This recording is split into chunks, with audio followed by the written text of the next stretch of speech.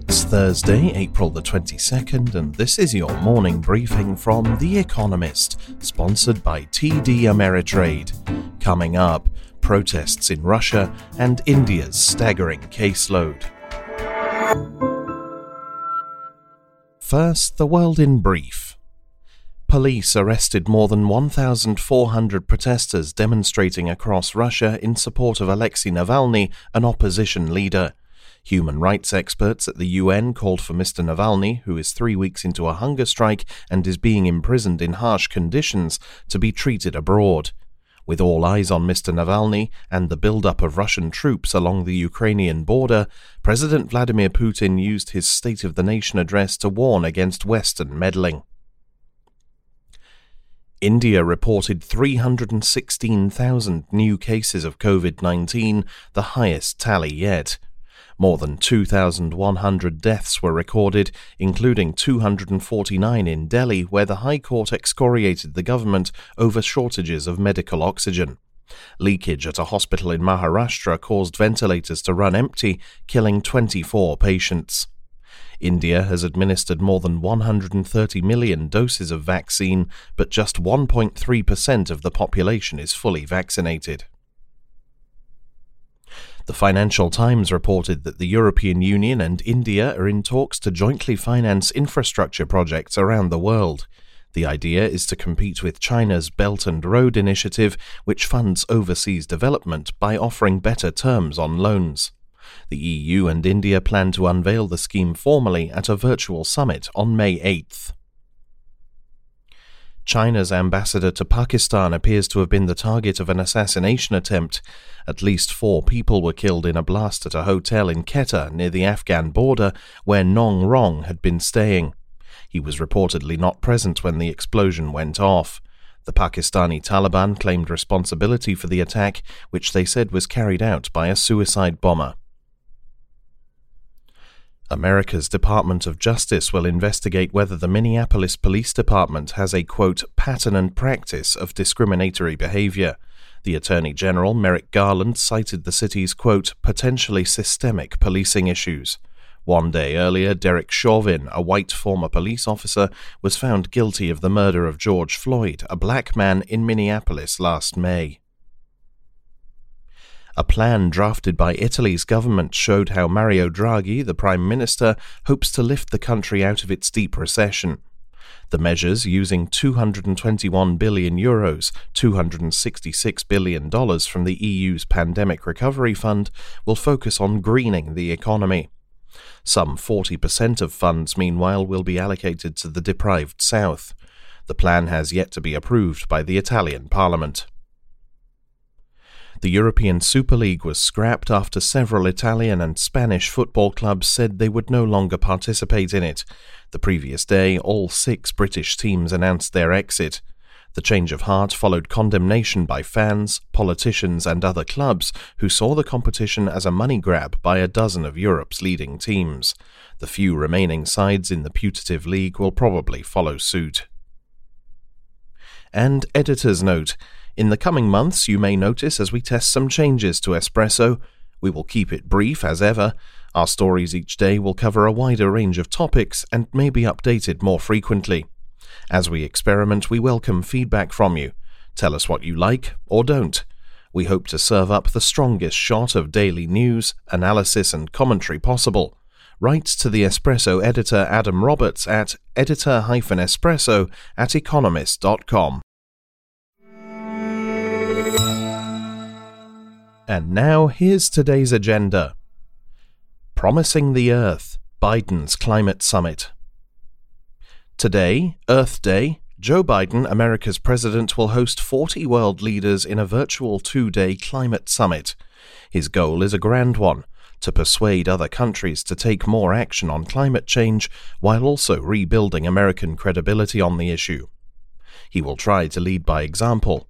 He is expected to announce a plan to cut America's greenhouse gas emissions in half by 2030. This would nearly double America's pledge under the Paris Agreement of 2015, which promised to cut emissions by 26 to 28% from their levels in 2005. Mr. Biden is also expected to announce new support to help poor countries use more renewable energy. He also wants other governments to make their own targets more ambitious ahead of COP26, the United Nations climate conference in November. Britain and the European Union have already announced their own tougher targets.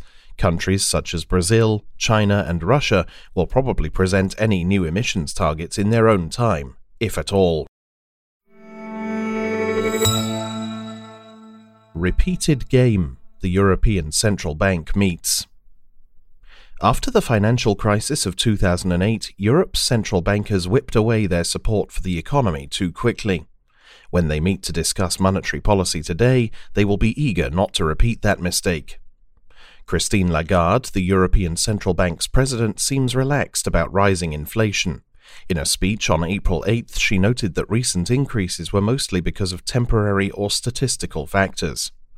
But should the ECB be doing more? Europe's recovery is projected to be slower than America's. Economists at Citigroup, a bank, point out that the ECB is calibrating its asset purchase scheme according to the timing of the pandemic, not its inflation goals. That suggests that it is too focused on supporting the economy until the worst of the crisis is over, and too relaxed about lifting demand to return to a pre-pandemic trajectory after that. The outlook is uncertain, to be sure. The cost of excessive timidity is not.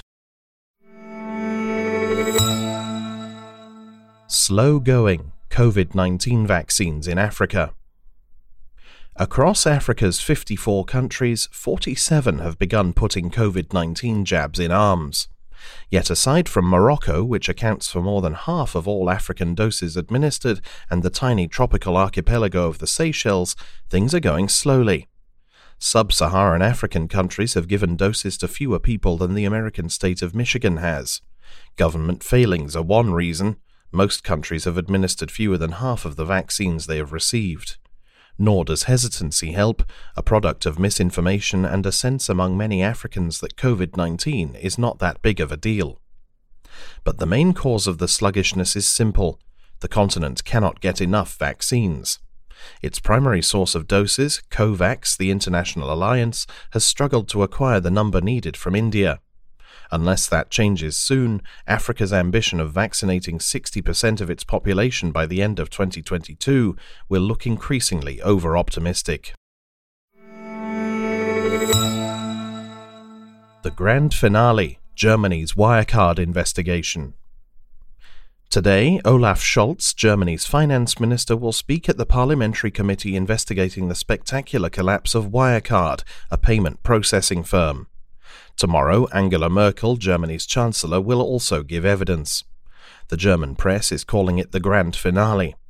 The country's most powerful politicians need to explain the government's role in the country's worst case of corporate fraud in post-war history. Parliamentarians will ask Mr. Scholz why BaFin, the financial regulator he oversees, went after short sellers while ignoring warnings about Wirecard's business practices. And Mrs. Merkel will be asked why she lobbied for Wirecard during a trip to China, even though suspicions about the company's shady dealings were already circulating. All this is particularly delicate 5 months before a national election that will mark the end of Mrs. Merkel's 16 years in power.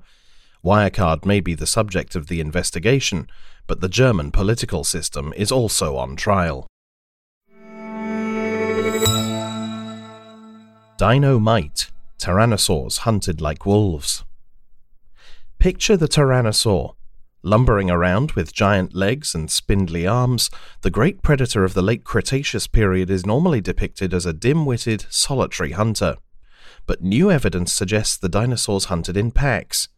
In 2014, Alan Titus, a paleontologist, discovered several skeletons within the Grand Staircase Escalante National Monument in southern Utah. After years of excavation and analysis, Mr. Titus and his team concluded that the group of tyrannosaurs must have died together in a flood. The study echoes previous findings of mass death sites in Montana, another American state, and the Canadian province of Alberta. In 2017, Donald Trump, then America's president, opened up much of the Grand Staircase Monument's lands to mining and drilling. The Kaiparowitz Plateau, where the bones were found, remains protected. Mr. Titus offers his finds as proof that the plateau is worth safeguarding. After all, he says, this discovery is, quote, just the tip of the iceberg. Finally, here's the quote of the day from Immanuel Kant, who was born on this day in 1724. Happiness is not an ideal of reason, but of imagination. That's it from the Economist morning briefing, available every weekday and on Saturdays. You can hear interviews and analysis from our journalists, including our current affairs podcast, The Intelligence, by searching for The Economist on your podcast app or asking your smart speaker to play the latest Economist radio podcast. And as a subscriber, you have access to each week's full edition in audio. Just download the Economist app on your mobile device to start listening.